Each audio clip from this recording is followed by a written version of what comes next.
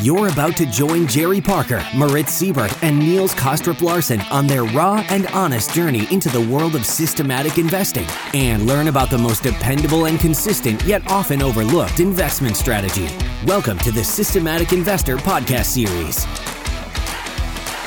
Jerry Parker, Moritz Siebert, and I, Niels Kostrup-Larsen, are excited to be back with this week's edition of the Systematic Investor series, which is our weekly ongoing and very raw exploration of the world of rule-based investing, and of course, where we also take some of your questions. As usual, let me start by saying good morning, well, actually good afternoon to you, Moritz, and good morning to you, Jerry. Good afternoon, Niels. Good morning, Jerry. Good morning.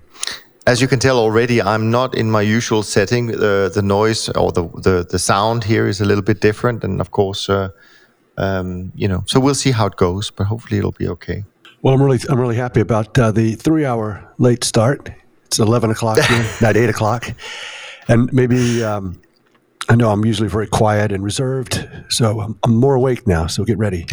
Great. Well, that sounds exciting. Well, I mean, another kind of interesting week oil markets for sure.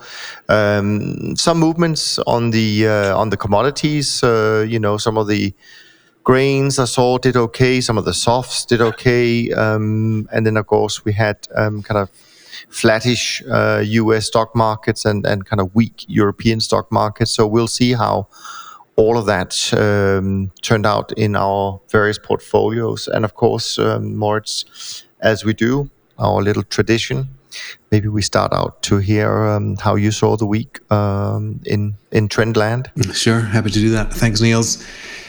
Week has been flat, so I mentioned earlier this year has been off to a wrong-footed start, so to say, losing money pretty much every week, and it's nagging me in a way. It's been a flat week, quite some good gains from the bond markets, so long bonds, long the US dollar against most of the other currencies. That has been good as well. Lost money in the energies. I had some position change in the equities as we had a kind of like recovery in January from the correction in the fall of last year. Now that has turned around in the past week. I've been a bit more long, so lost money in the equities. So summing it up, a flat week and still down, obviously, for the year. Okay, fair enough. Somewhat of a different picture, I have to admit, on our side. I was looking through the portfolio this morning. We trade 54 markets, and actually 45 markets made money last week. So we had a strong week on our side. Like you, fixed income, certainly one of the biggest contributors. Extraordinary given the low levels of interest, yes. Because it's certainly European bonds doing well. The Australian bonds did okay for us as well. Mm-hmm. Not so much in the US, really. And then we had generally positive contribution from equities, mainly European ones and Asian ones from the weaker equity markets we had last week in that region of the world. Not much movement in the US equity markets in terms of performance. And then, of course, the US dollar, stronger dollar. We're happy with that. So that helped as well. And then a few generally small pluses in commodities, but the commodity winner, so to speak, was wheat on our side. So all of those things did well. Theme-wise, I would say the only difference maybe is we're seeing some of the equity markets now actually turning long again after dipping short for a while in December and early January. But we're seeing sort of a selected few. Still overall, I would say short biased in our portfolio, but a few things happening on that. So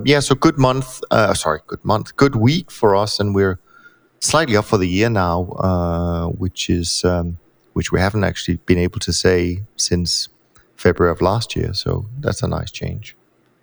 What about you, Jerry? We're always excited to hear what happens in single stock land. But of course, you may have also had a completely different experience in terms of the other markets that Moritz and I were talking about. Yes, we're heavily committed to long dollar, so that's nice. I guess Sweden set a new low, and in that trade, cattle keeps going. That's relatively new. Big uptrend. Cattle, palladium keeps going. That's nice. Yeah. Biggest winner, by the way, of the markets I follow, with a 5% move last week. Quiet in the single stock world. My 37 stocks are mostly long, small long, net long, but nothing crazy, nothing really going on there. So pretty quiet, and not a lot of broad movements. I'm sure we didn't have a huge percentage of winning markets last week. Sure. All right. Well, let's. There's quite a few things to talk about today. Actually, on one hand, we have quite a few questions coming up. But I also know there was, a bit of activity on the Twitter side, So why don't we just jump into that, Jerry, and see what you picked up this week? A lot of interest this week, and one of the biggest was I retweeted an article, a tweet from Top Traders Roundtable with Lowe and Waxman and Kastrup Larsen. And I quoted both guests. Got a lot of interest. I think we keep learning the same lesson, and that lesson is that when liquidity drives up, all correlations go to 1. I think that was Saul, and then Andrew Lowe. I think there are a lot of lessons from the financial crisis, but the real question is who actually took those lessons to heart. So I think, I'm not sure why people thought it was interesting. I guess everyone sort of has their own reasons, but that was a great interview, and I really enjoyed it. Yeah, they were both definitely on form during the conversation. I think you're right. I think one of the things that I liked about the quote from Andrew Lowe about who took on any of these lessons was for people who want to dive into it, they should listen to the interview, because he actually goes through some of the various constituencies in our industry and talks a little bit about whether he thought they had learned anything or not. So I like those quotes as well, for sure. And in general, I mean, they're both super interesting people to listen to. So thanks for tweeting about that. There's another interesting article, Seth Klarman interview, and the part that I liked the most was how important it is to have great clients. It's probably more important than any factor in enabling a manager to take a long-term time frame when the world is putting so much pressure on short-term results. At the worst possible moment, when your fund is down, you need to have clients who will actually love most of the time, if not all of the time, to add rather than subtract capital. I think that's definitely, the biggest takeaway from the Turtle experiment, the Turtle program, was how important it is to performance when the client adds money when you lose, and they love your strategy and understand your strategy enough to know that the bottom line is following the rules. I've actually had clients tell me that recently when I try to explain performance. Just be quiet. I don't want to hear it. Just tell me you're still doing this, all the trades you're supposed to do, and you're following this system. And that's exactly the way it was in the Turtle program. The first big drawdown, they added capital, 50% capital to our accounts in the spring of 1984. So just growing up in that kind of environment where doing the right thing, do the trades, that's how we'll grade you. And sort of, now you get into the real world, and that's not how clients react most of the time. I did have one other client who was very similar to that. So that's obviously, they got a lot of love from a lot of people who have clients who don't behave that way. I can recommend the article. You shared it, Jerry. Thanks for that. I read it yesterday evening. Enjoyed it a lot. It's an interview with Jason Zweig, I think, and such a great character, I believe. Lots of wisdom in there of treating clients fairly, not gaming them, not overcharging them. All of you've said is absolutely right. Have a good relationship with your clients is probably one of the most important things when you run that business. And I think it's a point that is probably still very undervalued by the people who set up businesses, because very often what happens, I guess, in our industry is that it's the guy with the idea or the model or the rules that sets up the business. And so, of course, there's a lot of attention about, how good are your rules, how good is your system, et cetera, et cetera. But I think you're absolutely right, Jerry, from that article. I mean, it is critical to have great clients in order to make that business successful. And actually also in order for the investors to be truly successful as investors in trend following. Clearly people who understand that and tends to maybe add through drawdowns, they may well end up compounding at a slightly higher rate than even the original track record shows. So, I mean, that's super important. And I think the other thing it kind of alludes to is this thing about when you talk to clients, and that is whether you're making, as a manager, whether we are making the best decisions or whether we're making the most accurate decisions in our models, right? Because I think there's a lot of misconception perhaps where people look at our track record. We may have a big down month and they may say, well, that didn't look very smart. I mean, why did your model make those decisions? But then when you analyze the market behavior, then it's clear that the models are making the accurate decisions based on the data available at the time. So it's not so much about making the best decisions. It's about, people sometimes confuse that with the outcome of those decisions our models are making, because a down month might be a bad outcome, but it still may be the right or most accurate decisions we should be making as trend followers. That's right. And it has nothing to do with education. If they just understood, if we just educated them better. No. It's a fundamental misalignment of how you're going to handle bad periods, and how do you treat all of your managers, and do you understand that this is an odds-based and long-term game, and people just get they get emotional, or they get under too much pressure, they buy into CTA strategies that they're not committed to. So it's really a shame. The client has to do their part in order for it to work, because our part is doing all of the trades, which is mandatory for it to work. And if we get cut off or money redeemed, then that too is another way of not doing the trades. You're gone. You've paid the price of all the losers, and you didn't hang around for the winners. Absolutely. I think it's very important. And I think the other thing is that go ahead, Maurice. Say that I found was really important, which you said in the article, is to prevent the drawdown that gets you into paralysis, right? So if you're down 30, 40, I think that's the number that he used, then he would say that he's probably paralyzed and his clients would freak out. And then that kind of like that bondage, that relationship starts to fall apart. So I got the feeling that he's extremely focused on preserving the capital and not running it into that 30-40% drawdown, which, is great, but maybe he has, I don't want to quote unquote advantage there. If, we follow our rules, we follow our trading system, we may get down there and we still need to follow the rules. For us, it would be the worst thing to do would then be to abandon the rules and no longer follow them. But our rules may actually get us down to that point. And he was, I think, very often saying that is something that must never happen to him, because of him then just being, stuck. Yeah. And I think the other thing, I agree,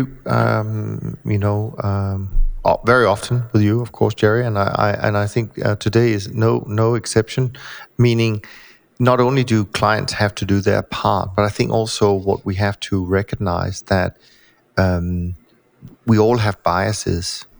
And, investors, I think, are a little bit disadvantaged to some extent, because they have to kind of analyze and embrace a lot of different types of strategies in order to build these kind of very diversified type portfolios. And and I think it's only human to have some kind of biases towards some of the strategies, and I do feel that there is more often than not, biases that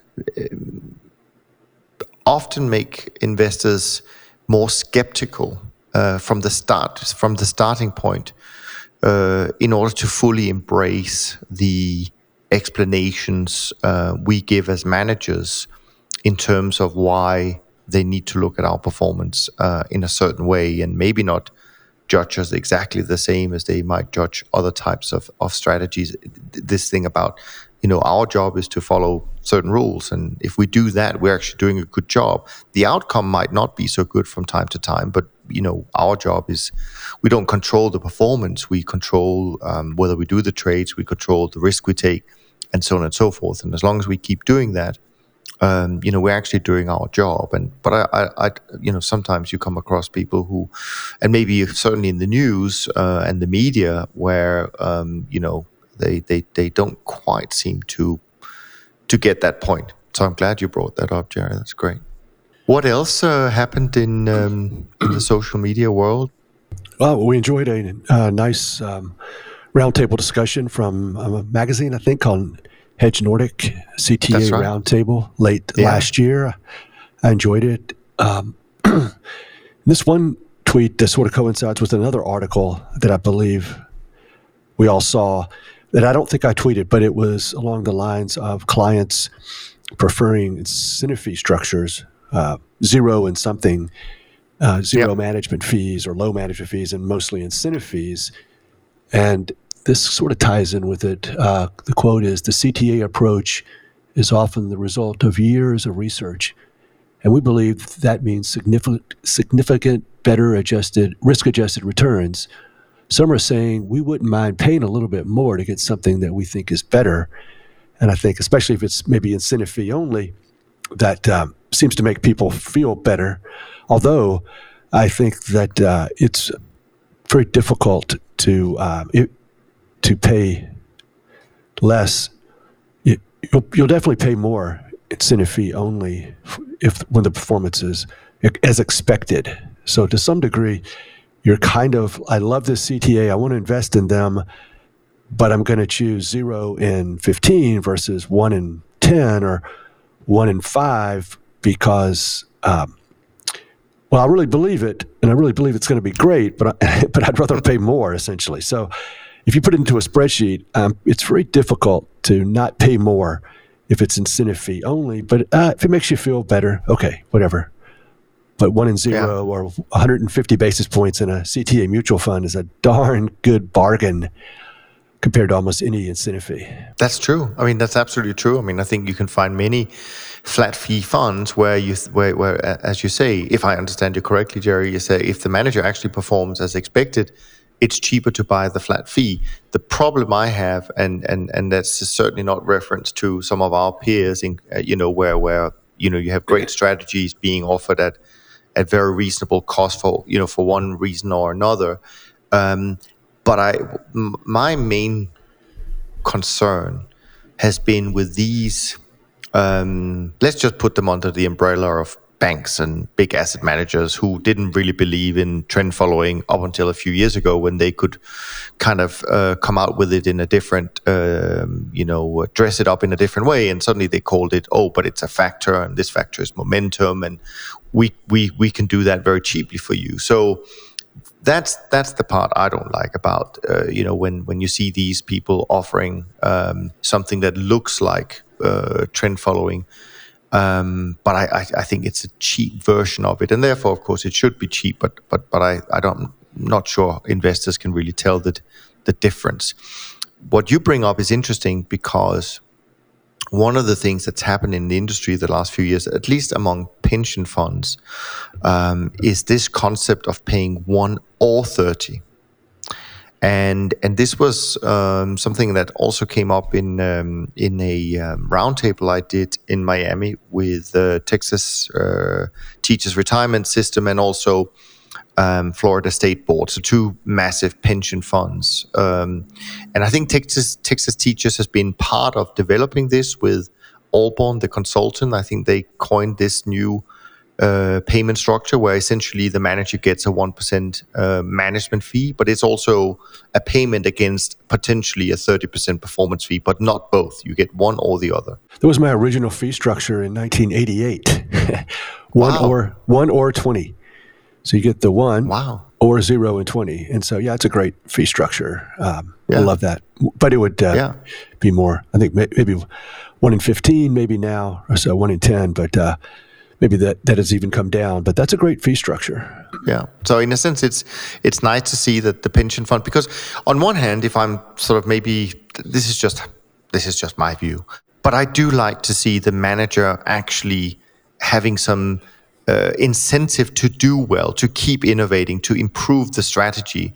I think some of these banks who roll out, these replicators, there's really no incentive for them to do well other than to do well in asset gathering. Performance-wise, they're not incentivized to do that. And I know in some products, you have to go with the flat fee. And so I understand this is not necessarily, something you can apply across. But I do think it's nice when there is some alignment, like you mentioned there, in 1 or 20 or 1 or 30 or whatever. But, It is important, especially, I think, the asset gathering part of what you just said. If you have a manager like yourselves with just an incentive fee, that means the manager is only incentivized and interested in raising assets if that manager believes that he can actually make money with those assets. If that wouldn't be true, there wouldn't be an incentive to actually raise them. Whereas that just, if you have a flat fee structure, that coin flips. You're being paid for raising the assets. And I don't believe that that's in the interest and that pays a service to the client base. Yeah. I know there were a lot more tweets coming from the CTA forum that Cameron put together along with his team back in, I think it was recorded back in November of last year. So we should keep that in mind when we comment on some of the things they said. But it was a great conversation. So I think you have more. Yeah, here's another one. This year we saw far too many players trading the same trends. Trends appearing more quickly and sharply, everybody jumping in the same signal. When true value appears, we tend to see a sharper snapback. Have we seen that in the data? Until this year, not at all. I didn't like that one as much. Not sure it's correct. 2 people liked it. So, right. I think I'd just like to see the data. It's pretty easy. Have we never seen at all a snapback, a monster, ridiculous snapback all the time? We've all lived through natural gas multiple times. Oh my gracious. Swiss franc. Since 1984, it's been some very uncomfortable snapbacks. But anyways, it's all in the data. It's easy to talk about it. All you need to do is put some trades in a spreadsheet or do a little back test and run some statistics. And we just haven't had enough trends. I don't know which ones we had a lot more. It wouldn't matter so much with the few snapbacks. Yeah, I think that, again, as managers, we always, we're kind of encouraged to come up with explanations when tough times comes along, like last year, and so these are kind of the easy headlines. But I agree with you. I don't think that it's accurate to say that this has never happened before. What may not have happened so often, and this is purely from memory, but I do remember discussing it on our side when we saw the initial correction back in February of last year, January, February of last year, of the equity markets. What seemed a little bit, and maybe it's just because everything had been in an uptrend for a long time, et cetera, but what seemed a little bit unusual was that you had new all-time highs, straight from new all-time highs, you went into a kind of a quick, not that deep, but deep, relatively speaking, to the last few years, correction. But that doesn't, account for a whole year's performance or anything like that. So I agree with you, Jerry, that I think it's a little bit easy to say that this has never happened before. I'm sure it has, and those markets you mentioned are, very good examples of these things happening.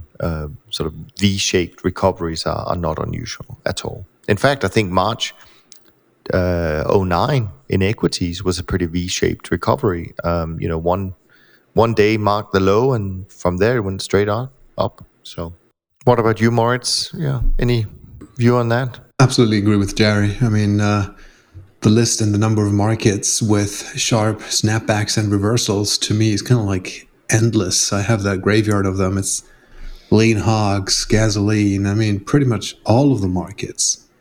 So I just, when they say it hasn't been in the data, I don't agree with that. It's certainly in my data. Yeah. One of the most important things, if, maybe he was talking about stocks, but that's why it's just so important to trade so many different stocks and try to get as much diversification by choosing individual stocks, because you can just bring up charts, and some of the stocks, when they snap back and they have a big downtrend or a crash in like October, some are in downtrends already. Some we got flat. Some the longs, they suffered, and some snapped back to being long again, and continuing on the uptrend, and some turn into flats and shorts. So diversification is mandatory to try to minimize some of the unfortunate, and then improving your system. Look at the stock of Tesla right now. Not that I'm trading it. I'm not sure if you trade it, Jerry, but I mean, that's kind of like every day is a snapback, one way or the other. Right. And another good quote from that, it was my favorite probably, from that roundtable is, under the increasing pressure from lack of performance, there is a human tendency to tweak the model to satisfy requests for change. Managers can become victims of emotions and then get fooled by short-term randomness in the underlying data. So, maybe not changing the systems quick enough and realizing that we should improve and change and evolve, but you can also do the opposite. Get emotional, change too quickly. Clients are complaining, employees are complaining, you're complaining, and we've got to do something. Let me see how are you going to handle this? And we do the back test, we see what happens. I think overweighting recent performance in the data in determining how you're going to trade is just a tremendous mistake. It's unfortunate that I don't think the world works that way. I wish we could rely more on recent data. The world is changing. There's computers, there's AI, there's machine learning. There's so many changes. Let's just overweight the past few years, and we're on our way. I'm not sure that is the answer. So I have a comment on that, but I also have a question for you guys. So we heard that a lot, in particular after February of last year, where the whole industry got caught from the reversals, and so did we, and we got a lot of questions about, well, what are you going to change so that this doesn't happen again? And our answer, obviously along the line as you alluded to, Jerry, I mean, the answer is always, we're not going to change anything to handle a short-term event if it damages the long-term projected performance, of course. So that's the thing. But I wanted to ask you guys, just out of curiosity, if you think about major changes to your strategy system, how many of those have you really made, say, in the last 10 years or so? Very few. Yeah. I just wanted to bring this up. I think, Jerry, you also tweeted, and I probably also tweeted it. There's a person called John Gall, the author of a book called The Systems Bible. And I purchased the book. I didn't know it existed. Amazon Prime, thank you. Got here within, the next day I had it. It's not really about trading. It's, systems theory in general, like, the system of a production line and all that. But a lot of the things in that book, I haven't read it completely, but a lot of the things, they relate very closely to what we do. So what that person says is, what we reiterate all the time on that podcast is, a loose fit is better, it's more robust, it keeps you in the game for the long run. And one of the things that was really great, I think, is that every system, it says like every system must start out as a simple system. It needs to have that clean and pure idea, needs to work on a simple basis. If it then starts to, and I will answer your question, Niels, if it then starts to evolve and develop over time and becomes more complex, and it still works, then the added complexity is kind of like a good thing. But if you start out with complexity, you're very, very unlikely to have a system that will work from the get-go.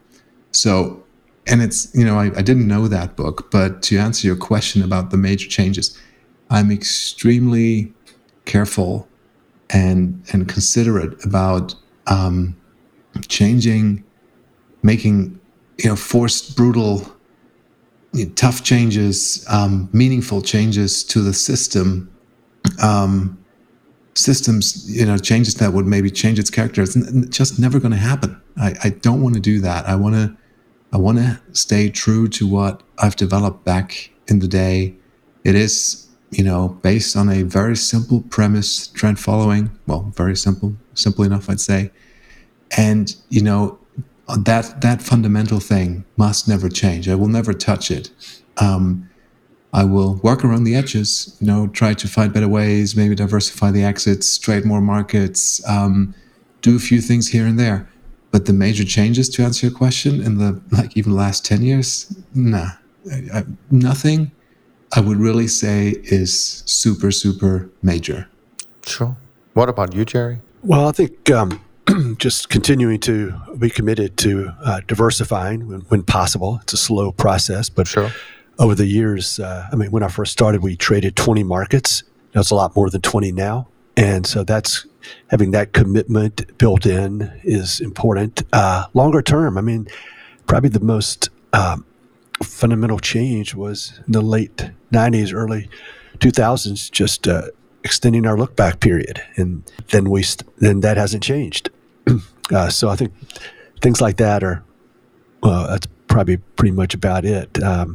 Maybe one other thing, but yeah, it's a great, beautiful benefit of trend following is that the system works. It's not going to work unless it's trend.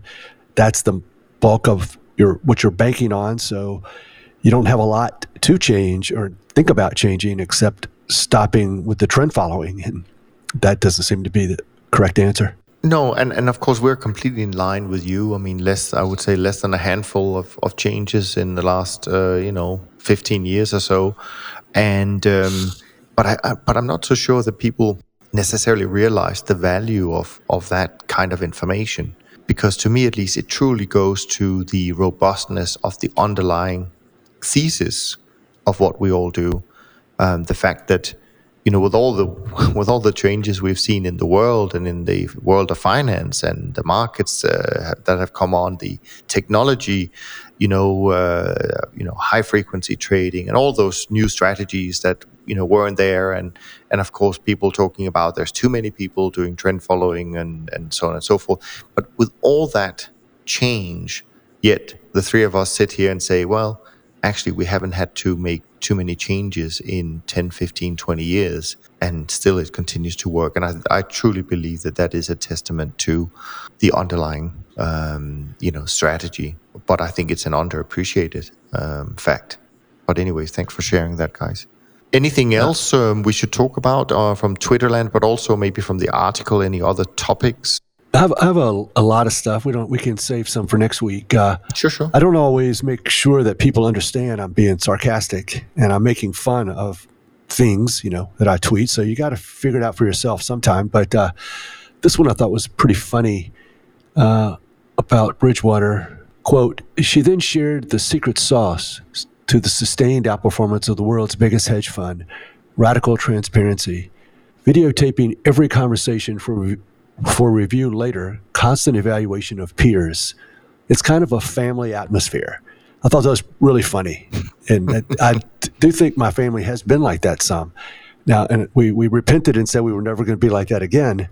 And yet that's what they ascribe to their success, videotaping and constant evaluation. Kind of funny. Did you see it live, Moritz? So in Miami, I missed it in Miami, but I know that's probably where it came from, the interview there in at Context.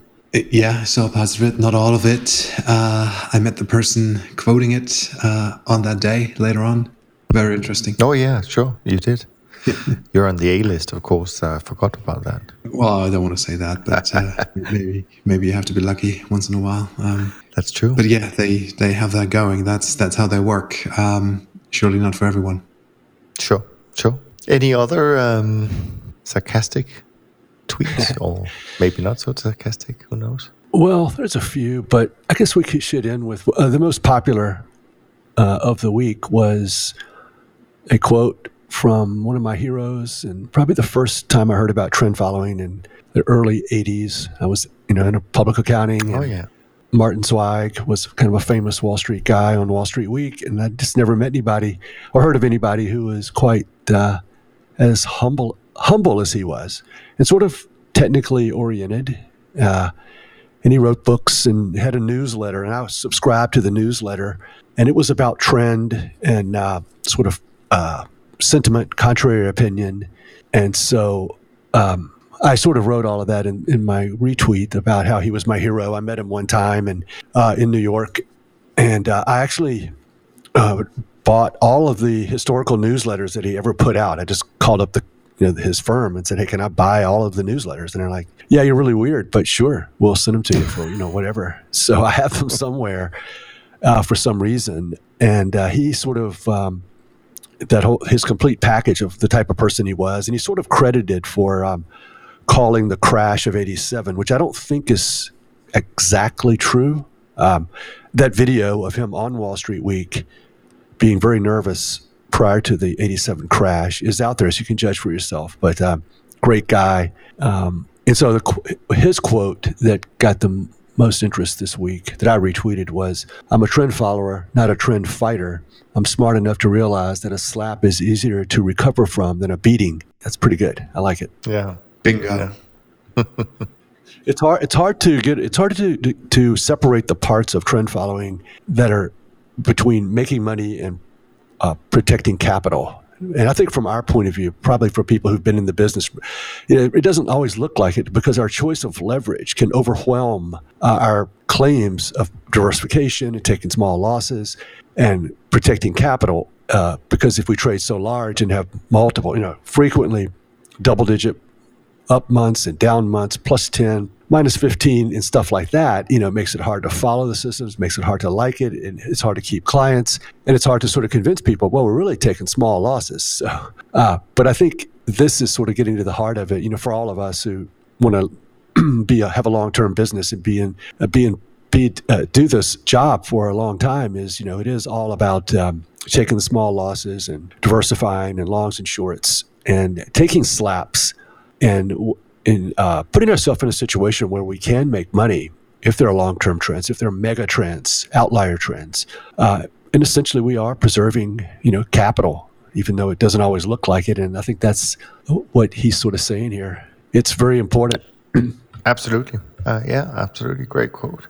Well, why don't we turn our attention to some of the questions? We have quite a few. I hope we can go through all of them this week. So let's just jump into it. First of all, thanks very much for all the questions and keep them coming. Just email them to info@toptradersunplugged.com and we'll do our very best to answer those questions the following week when we do the recording. So appreciate it. First question is from Craig. And it's about portfolio allocation to different markets. And I'm just going to try and find the place where the actual question comes. It goes something like this. We all know about the benefits of diversification and that trends can essentially happen anywhere. However, portfolio allocation to various markets, equities, bonds, commodities, forex, seem to be one of those areas which has a wide range of implications from CTA to CTA. Besides fund capacity or markets liquidity, is it truly optimal to have equal weighting to each market sector, brackets or sub-market sector? Put another way, should all markets really be considered equal from a trend-following perspective, or should empirical evidence to be taken into account? From my own empirical research, I found trend-following strategies on single stocks and commodities easier to apply than on forex, for example. But perhaps this could be unique to the time frame I mainly operate in, which is 2 weeks to 3 months for winning trades. Great question, Craig. I know, Jerry, you're going to be loving the reference to single stock. So why don't we start with you?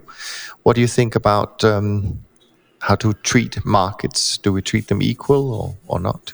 I think yes and no. So I think you definitely look at the empirical results and understand that some of the markets that are available in the futures are highly correlated to each other, heating oil, crude, and unleaded. So I would take that into consideration. My heating oil plus crude plus unleaded position is about the same as my cotton position. So something like that. Or you could just say, I'm just going to trade crude and cotton. I'm not going to trade heating oil and unleaded. They're sort of correlated. So, but if you want to avail yourself of all the different markets, they do have different chart patterns. When you overlay trend following system on top of it, the crude, heating oil, unleaded correlation will be less than if it was just a buy and hold. So yes and no, you definitely want to pay attention to the correlations, but split up the markets into to take into consideration that that they are correlated, but they are slightly different as well. What about you, Maurice? Do you want to have a different view? No, pretty much the same view as you would expect. It's important to have as many independent, say, moving objects in your portfolio as you possibly can. So I like that. Just as Jerry said, if you have, heating oil and crude, then probably you have some overlap there. They're highly correlated markets, and you may not want to trade both of them, or if you trade both, then maybe you want to split the risk. The same goes for gold and silver. There's a couple of other ones that kind of like relate to each other. But in terms of treating markets the same way, yes, I'm a fan of that. If I were to look back and kind of like make a call on which markets to trade based on historical performance, I'd be very heavily overweight on essentially trading a long neutral bond trend following system. That would probably win and just look beautifully. Now that is just, that is yesterday's news. It doesn't mean that it's going to play out in exactly the same way in the future. So I do want to have all those markets in there, regardless of their recent performance. And I want to focus on them being independent and behaving different from one another over time. And then I just treat them the same way, build up the portfolio, and give it a go. I just, I cannot sit here today and say that, for the next 10 years, bond markets are going to be, again, the best trend following markets in terms of P&L, even though, this year seems like it again. But I don't know what tomorrow is going to bring. Very true. I mean, completely agree with both of you. And I think to answer your question, Craig, one of the basic philosophies within trend following is a quote. I think that it was Larry Hite who coined it. I know Alex Grayserman has used it certainly subsequently. And it's this thing, knowing what you don't know. And I think that really has to underscore everything we do in terms of how we, create our models, the fact that we don't pinpoint one single time frame, and therefore we don't want to pinpoint anything specifically really in the approach. And that goes to markets as well. I mean, there's no, we shouldn't be guessing because it would be a guess about which market would be doing well in the future because we have no idea of knowing it. And therefore, treating markets equal, I'm a fan of that as well. We do it on our side. And I agree with Jerry, of course, your sector allocation, you can consider it. But I think it also is about common sense. I mean, have a fully diversified portfolio, but don't overweight it completely in just because you have more markets in one sector. Have a bit of common sense. And then do your testing. See how it all seems to fit together. So, but great question. Thanks for that. Next question is from Johannes. And it goes like this. I have created myself a profitable strategy for trading, which could also be implemented into investment decisions. I make many intraday trades and have a good track record. Drawdowns occur maybe once a month or quarter and are not significant. So my question is, are there funds or CTAs, etc., who make investments for a very short period of time. Basically, is there any way I could scale successful intraday trading into a large-scale business for outside investors? Or if my wishes are to scale up, should I focus on purely conventional investing? I'm happy to go first on this one, Johannes, mainly because I've interviewed, and I know Jerry and Moritz, have obviously talked to many of our peers as well. But some of the interviews I've done have been with short-term managers, and of course, it's possible. I think there's a couple of things to think about when you do short-term. I do think, of course, size will be an issue at some point, meaning longer-term trend following strategy should, all things being equal, be able to manage more money over time. But I don't think it's going to be an issue when you think about whether you would be successful or not from doing this. There's plenty of liquidity in the short-term space as well. However, I do think some of the challenges in the short-term space is coming up with something that doesn't compete too much against people with big pockets like the high-frequency managers and some of the very large managers in the short-term space, because then it becomes, I think, hard to build something that is gives you sustainable alpha over time or outperformance on a small scale.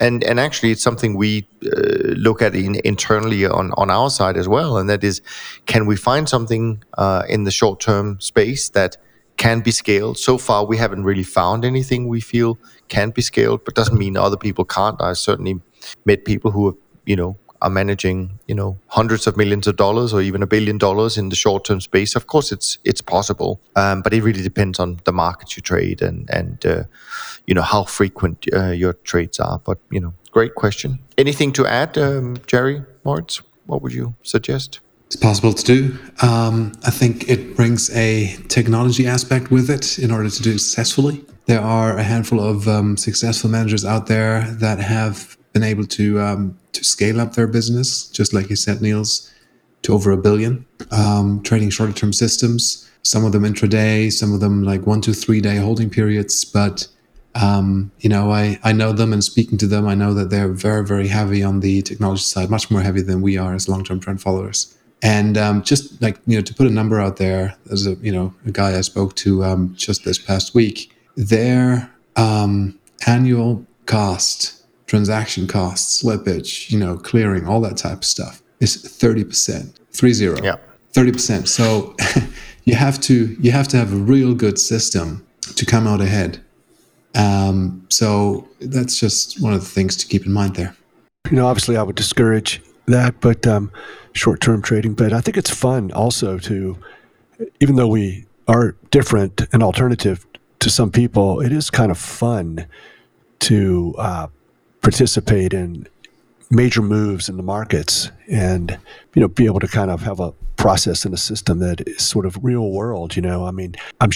Being short crude at 90 in 2014 and it goes to 20 something, that's fun. That's good. It's kind of cool. It's in the news. People are talking about it. The CTA's crushed it. That's good. Now, a short-term trader may have made lots more money than I did being short at 90 and then getting out at 25, But it's just kind of long, short, a million times in between. But I don't know, this disconnect with reality and what's going on in the world makes it less fun for me. I think that's a great point. And the other thing, this is something that... and I think, Moritz, you're absolutely right. I mean, technology, and I've certainly spoken with managers as well, where they, their starting point in terms of slippage and cost is just enormous. So keeping up with that and ending the year with a net positive return for the client is really hard work. But here's another thing, something that I certainly would consider as well, and that is just quality of life. Because we as trend followers, we essentially design systems that, all things being equal, you could run spending maybe an hour a day to run your system, implement, put in the orders, and off you go. I'm not suggesting that if you were running it as a professional business, that you could just turn up in the office for an hour a day and investors would be happy with that. I'm not suggesting that, but I'm thinking of this as, if you as an individual, which is what I think you are at this point in stage, Johannes, if you want to design the perfect life, why would you want to sit in front of the screen all day doing short-term trading? I don't see that as the perfect life, frankly. So doing what Jerry has done, doing what Moritz has done, doing what Don has done, designing systems that essentially doesn't require a lot of work in terms of the day-to-day side of things, and which if you didn't have external clients, or if you have understanding external clients that fully embrace the fact that you're doing this so you can have more free time. Because I've come across a lot of managers who don't spend all their day in the office, yet the performance is absolutely good. I mean, there's no doubt about it. So I think that's another aspect you should think about, Johannes, before you decide what kind of strategy you want to run. I mean, take that into account. Time is one thing we don't get more of, so we should make the most of it. Absolutely. Good stuff. Now, the next question, guys, and by the way, I want to say this to the listeners. Usually, very often, Jerry and Moritz, they don't know the questions in advance.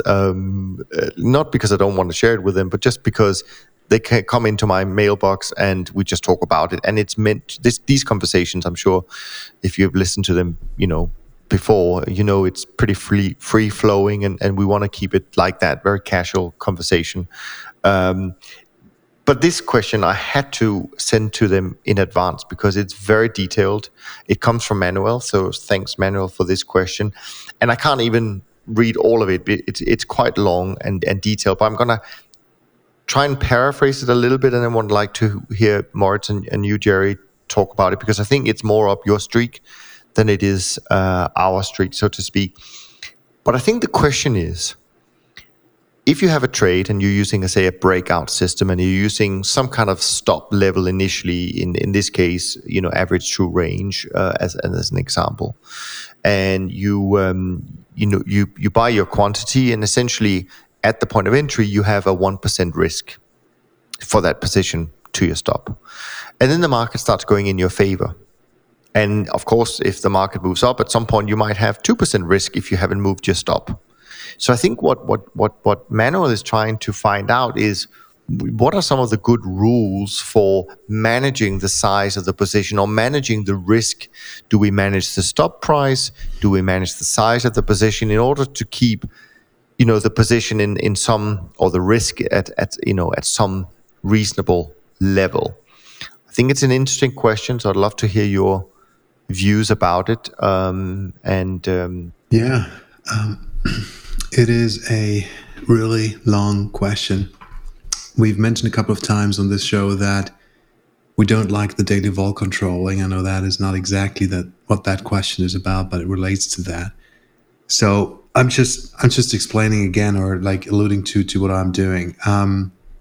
If I've entered a long position and that market starts moving in my direction, then, well, first of all, that's a good thing. I'd like to see that.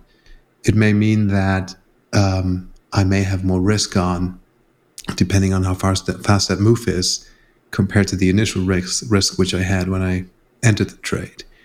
Now, I can be very liberal, more liberal with open trade equity compared to capital. Right, I have to be extremely strict on the capital, on the money that I have. Must prevent that from going down all too much. But in terms of the open trade equity, I actually don't mind a little bit more risk all too much. So I'm not playing around with the position size there.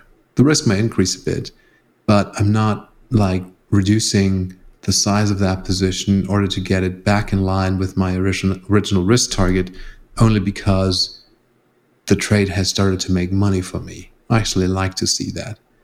There's one instance where, and really that is the only instance where I go in and change my position size, and this is just me doing it that way, but if I have a runaway market, so I enter a trade, and that trade just, rockets. It just moves extremely fast, produces P&L extremely quickly, and therefore increases my risk. So it just gets a great distance to my stop. if that happens in as rapid as I just explained it, like over just a couple of days, right after the entry of that trade, I will reduce that position a little bit.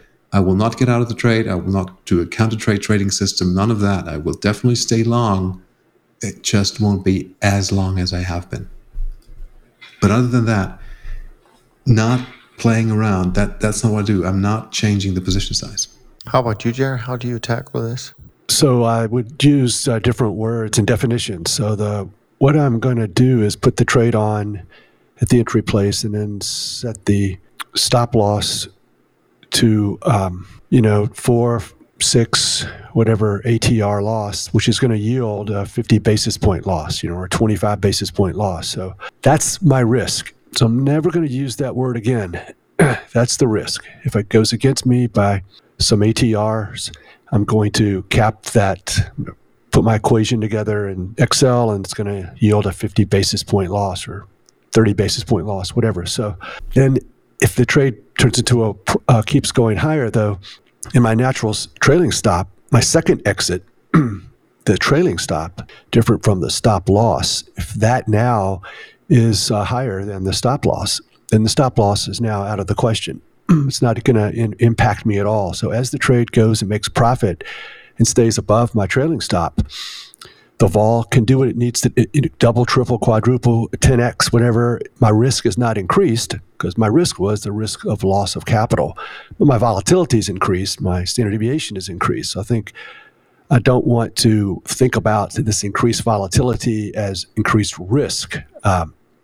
Although I do agree totally that at some point when the trade is larger and we've been in the trade for a long time and the volatility is really large and it's just got everything in the world going for it, like natural gas, let's say.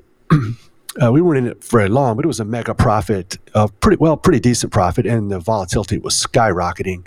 There's certainly nothing wrong with taking some of that off the table, reducing that. But I think his fundamental problem was equating the stop loss, which is there to preserve capital, and then the trailing stop. There's a second exit, the trailing stop. So I'm going to be so concerned. My concern level is at 10. It's maximum. Not going to lose more than 50 basis points. But if it's a profit, oh my gracious, I'll let that thing retrace hundreds of basis points. I'll let it turn into a loss and eventually lose the 50 basis points if the trailing stop hasn't moved up. So I think that is more of a traditional, old school trend following approach, which I really like, but I'm not against tweaking that in similar ways that Moritz mentioned. Yeah, no, I think both questions are absolutely perfect, and I think that is the way to answer it. We don't use stops on our side, Manuel, so I think the answers you just got from Jerry and Moritz are absolutely perfect, and I think they're exactly how you should be thinking about it. So appreciate the question. I would prefer a system that didn't use stop losses. I don't really know that they're that necessary. When I do the back testing, they don't seem to be that critical. So if you only have a trailing stop, that's far better than constantly trying to prevent the market and the open trade equity to sort of like do its thing and let it turn into a mega profit. Yeah, no, absolutely. And then we have a question from our dear friend George. George has more of an allocator style question. He says here, you've all said you want 50-60 markets / return drivers for optimal diversification in a robust trend following system. Ray Dalio's Holy Grail says the marginal benefit of adding uncorrelated return streams starts to drop significantly around 15. Would you comment on why trend following seems to require so many more market return drivers? Let me just, before I read the second question, George, let me just quickly answer that. I think there's a bit of a difference here. I don't think Ray Dalio says, I'm only going to trade 15 markets. He's talking about return drivers. And as Jerry just alluded to earlier in our conversation, you can trade 3 energy markets, but essentially it's probably only one return driver. So I think that's where the 50-60 markets come from, often mentioned by us and our peers as a well-diversified portfolio. But if you strip it down to the 10 sectors it might represent, and maybe there's a couple of subsectors we can add to it, then you probably end up with around 15 return drivers. That's kind of how I see it. But I'm going to go on to question number 2. It's just otherwise I might forget my own answers. I'm going to go on to the next question. Then Jerry and Moritz, they're much smarter than me, so they can answer both questions without having to remember your own answer. It says, you've all say you want 50-60 market return drivers for optimal diversification. You've also said it is wise to trade multiple parameter sets per market return driver. For simplicity for this question, I will say multiple equals 3. You further said the risk per trade should be in the 50 basis points range. Perhaps this math doesn't probably convey how it actually works. And then he does some math saying, you have 50 markets, 3 parameter sets that equals 150 basis points, and then you have 75 markets or 50 markets, so you could end up losing 75%. While highly improbable, using this logic, it appears if things went really wrong, a trend-following system could, in theory, lose 75% at once. If this is wrong, please explain. If this is right, please explain why you're not concerned. So, 2 questions. Jerry, Moritz, who wants to tackle these first? Happy to do it. On the number of markets, the point with the 15 markets is that mathematically, if you looked at things, the marginal benefit of adding more markets after the 15th market isn't 0. It just decays. It becomes smaller. Now that may be true, but my thinking about the portfolio is a different one. I like to have as many markets as possible, as long as they behave in independent ways. And we've mentioned a couple of times on that show that even in our experience trading those systems, the year may depend on just one market. All right, it may depend on just crude oil in 2014-15, and if you didn't have that market in, then it wouldn't be a good year for you. So the more markets I trade, then statistically, the greater the likelihood that I will be able to participate in one of those markets that will make a good year for me. So I like it. I like many little risks, as many as possible. And like I said, the benefit of adding another market that is not correlated by +1 is not 0. It just becomes smaller, but it's still a benefit. So let's go after those benefits. And it's not difficult to do. So therefore, I like it. On the second question, I like the question, but I think my answer to that is relatively simple. If I had 3 parameter sets, and if I wanted to risk, say, an initial 60 basis points on a certain market, then each of those 3 parameters would have a 20 basis point risk. So I would just, split it down and have each parameter, I regard that as a subsystem, and those have then 20 basis points of risk. And if you sum it all up, it's again the 60. I wouldn't risk 60 on each parameter. That would be too much. Yeah. I think his final question there, yes. Can your trend following system lose all that money and go? I mean, remember, we're long and short. Most of the time we're long certain markets, short other markets. Every once in a while we have a short tilt, then we have a long tilt, but it's a mix. And yeah, sure. I mean, if all on a certain day, every single market that we traded moved in such a crazy way that they all hit the stop at the same point in time, then yes, I will be losing my initial, or that whatever the risk amount is that I have on at that point in time in one sweep go. Is that possible? Theoretically, yes. Is it likely? I'd say no. What say you, Jerry? Yeah, just on the last one, I think sometimes those numbers, they do look a little daunting and large. My response, though, is that I've never had a position on in all the markets at the same time. And the positions are put on over the last years, months, and some of them are very old, 1 or 2 years and on up to yesterday, so there's a built-in profit in some of those trades. So it's not quite as bad. The equation he gave us, which I don't even know if you mentioned, it was incorrect because you have to divide it by 3. You multiply by 3, you have to divide. We don't risk 50 basis points on all 3 systems. I think that's what he was sort of saying. But so anyways, it's a complicated subject. It's hard to get it down to a sound bite. But it is one of those things where when you look at your, I know some people like to look at what happens if all my positions hit my stop loss. That can, that doesn't look that great all the time. It's good that clients don't see that. But thankfully we do have diversification.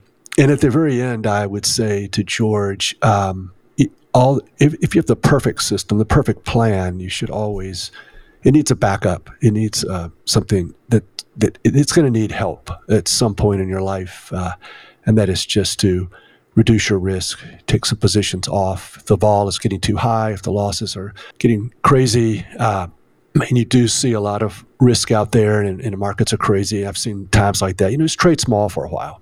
Get rid of half your positions. Get rid of a third of your positions. And George accused me of, this sounds like it's overriding. Yes, I'm okay with overriding for risk control reasons infrequently. Don't trade with large leverage with -4 and +4% P&Ls per day. You're not going to be quick enough and deft enough to make these cutbacks. That's crazy. So trade small, risk 25 basis points per trade or 50 basis points per trade. And then maybe that could be too much sometimes. So cut that back, but just do it infrequently. You're not doing a system trade when you do a money management trade, but you may have to do a money management trade to ultimately preserve the capital, and you have a positive game, you have a positive system, so you'll eventually win. Minimum boldness. So that is the rule. It is sort of overriding, I do think, but it's a good override. But you would want to do it infrequently. On the first question, I questioned George on the question, and he wrote back with a quote.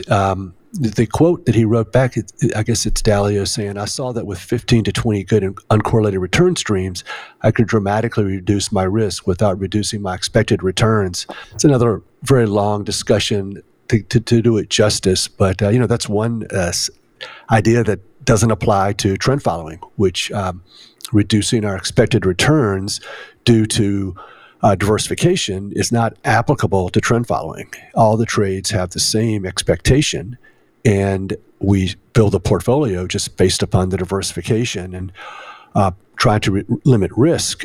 That's the way I do it. And then going forward, I expect the trades to make about the same amount of money, over a given amount of time. So there's no opportunity cost, or there's nothing to worry about reducing expected returns by diversifying.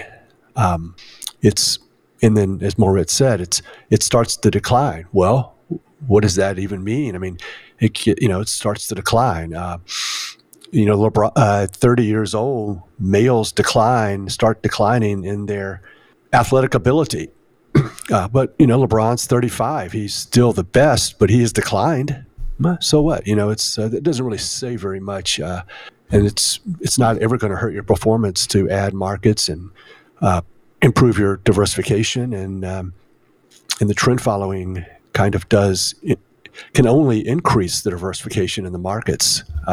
It cannot reduce it. So there have been times where, at least twice in history, that trading heating oil had doubled in price. Like I said in an earlier podcast, I made 30% in heating oil in 1990, and I made 30% for the year, or 93. And silver has doubled. In 87, silver doubled in price, and gold went up a little. So, and then they went back to being 90% correlated. So correlation is one thing, and then dispersion of results is another. I tweeted an article on dispersion of results compared to correlations, which is interesting read. We'll hopefully get to next week. Yeah, that would be great.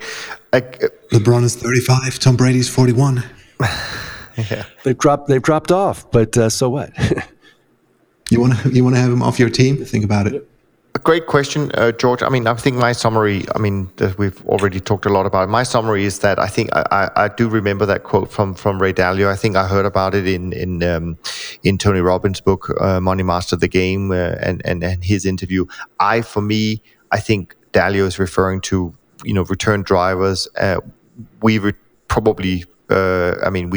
talk about lots of different markets, but I think, again, given normal correlations, we would probably say, well, the three or four energy markets is kind of one return driver, even though we want to keep trading all of them, because one of them might just go and have a mega trend at some point. And so I think that's where there's a little bit of distinction there. And then the other thing I think is also very important, as Jerry said. I mean, when we talk about 50 basis points, et cetera, that's for the whole market, not for each individual model. But I think also what you need to take into account in the question about, can we end up losing 75% in a day or whatever? I mean, as Jerry said, and as Morris said, we have a different different stops, trailing stops, and open risk is not the same, and therefore it seems to me very unlikely that would happen, except, and this is important, except that you would have seen it not with trend followers, but you've certainly seen it with other strategies, what I would define as generally short vol strategies, where they do see sometimes lose 75 or even 100% in a day. We saw that in February of last year, but we should not confuse that with what trend followers are doing for sure. Anyways, I think we've talked about it, George, and thanks for the question.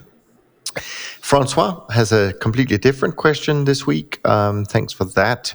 Here we go. Instead of talking about differences between trend following, momentum, time series, and cross-sectional data, let's pretend we are watching a horse race. Okay. The race is comprised of 40 horses. During the race, a trend follower would compare the position of each horse between now and, let's say, 30 seconds ago, look back period. From there, the trend follower would calculate the speed of the 40 horses and allocate as follows. Long horses that move forward, positive speed, and short horses that move backward, negative speed. At this point, only the sign of the speed is taken into consideration for the capital allocation, not the actual speed. Including the actual speed would allow the trend follower to rank the horses, and why not? Going long, the fastest 15 horses, and short, the slowest, quote-unquote, bracket going backward. 15 horses while avoiding the 10 sleepy horses in the middle. I hope I've read this properly. It's a bit tricky to read, but it's an interesting analogy. The question: is it a fair statement to say that trend followers are interested in the sign of the speed only, not the actual speed? Okay.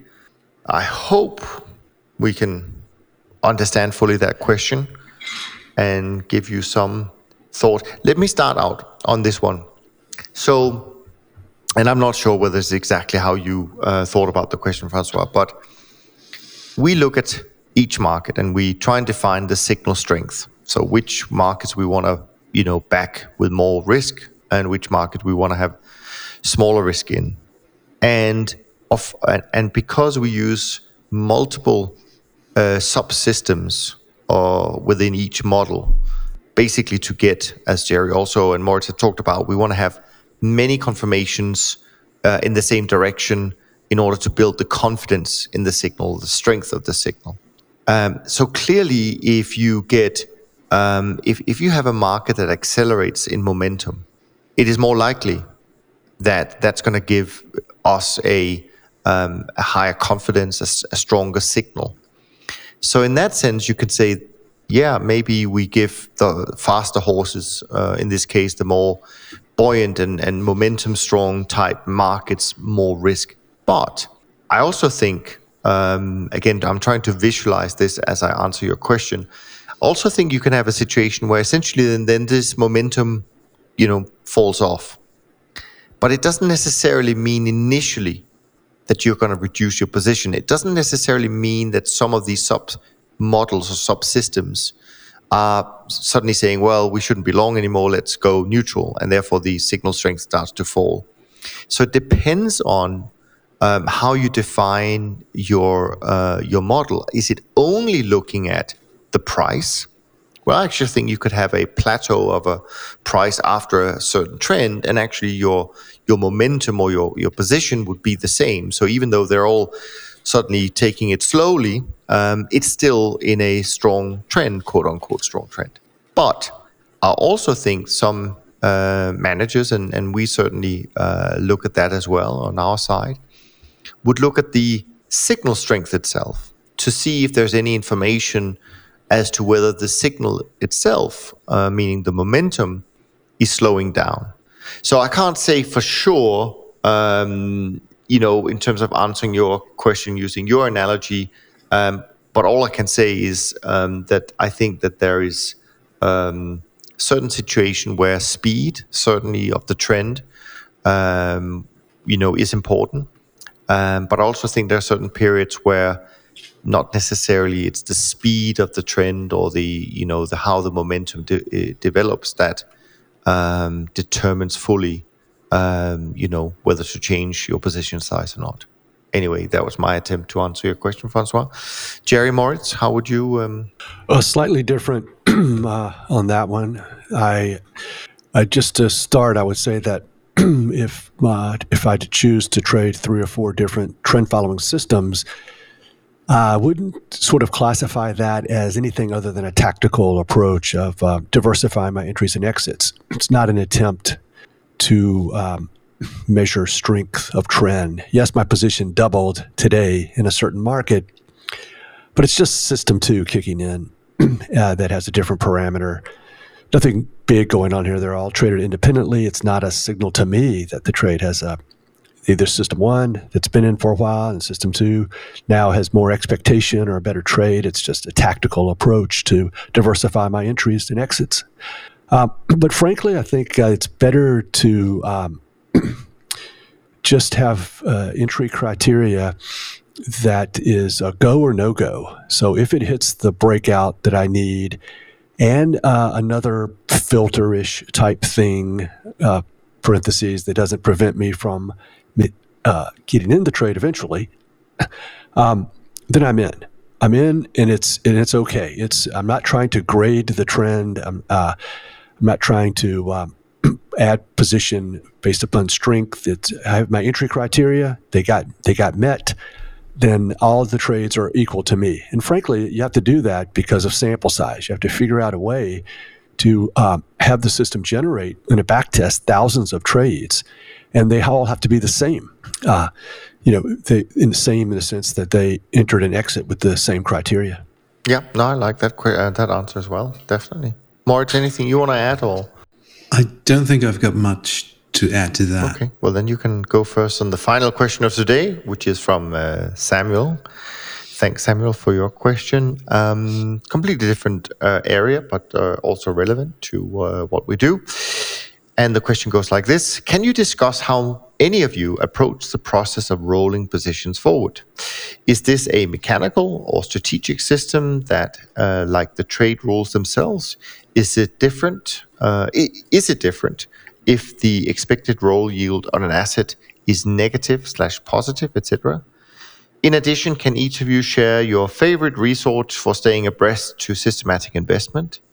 I thought you were listening to it, Samuel, actually. But anyways, and trend following media, your favorite journals, subscriptions, authors. This can be gathered from tweets or such, but it would be nice to hear what all of you value in the finance industry and why. Moritz, over to you. So I go first on the last. Okay. As far as the rolling is concerned, it is systematized. Now, I roll markets in different ways. Certain markets, if they're physically delivered, they have a first notice date, examining their volume and open interest distribution historically. If you do that, you will see that there's kind of like a roll period when the market starts moving from one contract to another. There are markets where even if a contract is listed, that contract is kind of like dormant. It's not very liquid. It's not traded that much. So you skip that and you go into another contract. I have in some of the markets I trade. So for instance, crude oil, to give the example, crude oil, there's a monthly expiry there. There's an expiration month every month, January to December. I'm not trading all of the month. Some of the month I do skip. That saves me roll cost. And as far as my analysis goes, it doesn't cost me anything. At least historically, it doesn't cost me anything in terms of returns. And, in fact, it does improve my system. So I'm doing that. But to make a long story short, it is systematized. It is a function of the first notice date or the last trade date of the contract. And then I just do the roll. It is not a function of the roll yield or whether a market is in contango or backwardation. So, I'm just not taking that into account for that trend following system. Great. What about your favorite resources? Yeah, the favorite resources. Let me think about that. Favorite resources: books. Speaking to people. I don't know. I don't have the favorite resource that I could name. It is essentially reading a lot of books on trading, speaking to people who've done it. It's very important.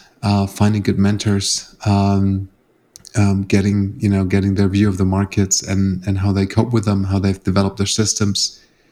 Of course, things like Twitter, they're enjoyable. There are some good things on there. There are some bad things on there. Shouldn't be your only resource. Read the white papers, the research papers, which are published on trend following, on managed futures in the journals. There you go. I mean, I think once you start digging into one source, you'll find references over time, you'll find references to all of the other sources. And it's a pretty broad field. And I like being open-minded. So with my, if you want to call it research or interest in the markets, it is not just trend following. I think that would be too narrow and blind-sided. It is the strategy that I choose. It's the strategy that I prefer. It's the strategy that I love. But I do want to read about other strategies. I do want to read about other managers, how other people go about the markets, learn from their failures, learn from their, their successes, and see if any of those stories or the way they look at markets. We've just mentioned Seth Klarman at the beginning of that podcast. He's a value investor. He's not, a trend follower per se, but, reading about him, I don't want to say just because I'm trading trend following, I don't want to read about him. I definitely want to read about him. I want to read about Ray Dalio and, all of those guys, just to, have the broadest possible spectrum of ideas. Never stop doing that. Never stop learning. I think you really have to do it to be up to the game. What about you, Jerry? Yes, I liked Moritz's answer. It's perfect. I think that's a great way to do it. The only thing I could add is there will be some opportunities I've seen over time, especially if you're a smaller trader, to trend follow the spread. So hold on. It's getting close. It's first notice day soon, but in the volume and liquidity has switched, but the spread is going in our favor. Let's hold on if we can, as long as we can. And then the opposite is nothing's really going on. It just looks like every day we're losing to the spread. We're losing, and we need to look at the trend of that and go ahead and maybe try to go a couple days early or something along those lines. But I have made extra money by some of the commodities, like nat gas, heating oil, the grains, by speeding up and slowing down the spread based on the trend of the spread. And then, of course, I do a lot of reading throughout the day, a lot of Twitter stuff throughout the day, and I use Google Alerts a lot. I'm interested in some certain topics and people and traders, and I have Google alerts for 300 or 400 different subjects and people that I want to follow. The obvious ones that I'm interested in. Ritholtz email each day with some headlines on that. Abnormal returns, probably the best source for headlines and what's going on in the markets and good writing. Those links are pretty indispensable to me. Thales Alternative Intelligence, Peter Lacalamida, very good, especially from the hedge fund alternative point of view. So yeah, it's a lot of good stuff out there, and it's a lot of overlap and a lot of people quoting the same people. So finding the right people on Twitter, if you're interested in trend and systematic and algorithms, it's you'll pretty quickly find a lot, way more to read than you could probably have time for. No, very true. To answer your question, Samuel, just in a little bit of different ways, I would say there's a difference from being a small shop and a big shop. I think that within our shop, we have some very, very experienced traders who have been trading the markets for 20, 30, 40 years, and so they of course will have their own way of determining the ideal roll point.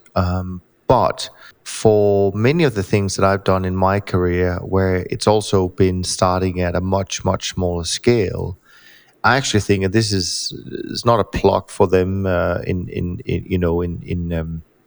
they're not supporting our podcast, but I think that it's worth mentioning. And that is the data source called CSI. I mean, CSI is a reasonably inexpensive data source, gives you great, end of day data. And in CSI, you can pretty much determine what kind of system you want to use for your roles. And as Moritz mentioned, I mean, and for many years, I've been involved in businesses where we basically just set the roles to be kind of more or less the same date, X number of days prior to the next or to the contract expiry, et cetera, et cetera. So nothing too clever, but it works.